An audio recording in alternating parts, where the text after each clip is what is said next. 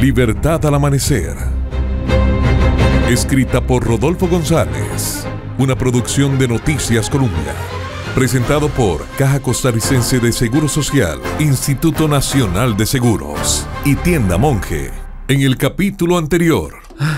Hola, mamita Ana. Llevo 2 días sin saber de usted. Alejandro, ¿usted estaba con esa muchacha? Sí, mamita Ana, y con Miguel también. Yo veo a Alejandro como muy enamorado. Yo también, y está guapa la muchacha. Miguel, ¿usted también? ¿Y usted está preparado para asumir las consecuencias de sus actos? Estoy preparado para morir si es preciso, por defender el mundo en el que creo. Un mundo que está cambiando.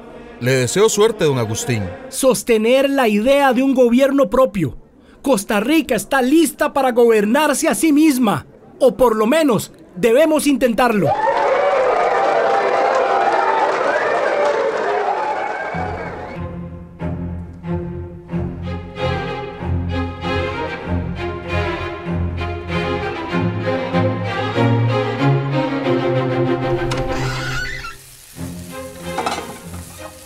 Ave María Purísima. Sin pecado concebida.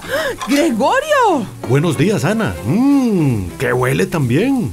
Tortilla, huevo y maduro frito, ¿quiere? Pues me vendría muy bien, porque voy a un viaje larguísimo. Gregorio José Ramírez, no me diga que se vuelve a subir a un bar. No. Ojalá fuera así. Extraño mucho el mar. Es menos peligroso que la política, pero ni modo. Ahora voy al Cabildo de Heredia y después al de San José. Como buen marinero, me toca unir los cabos de la cuerda rota, antes de que la vela se rompa y quedemos al vaivén de las olas. Muy poético, Gregorio, pero para navegar en esos mares tan bravos que usted dice, necesita llenar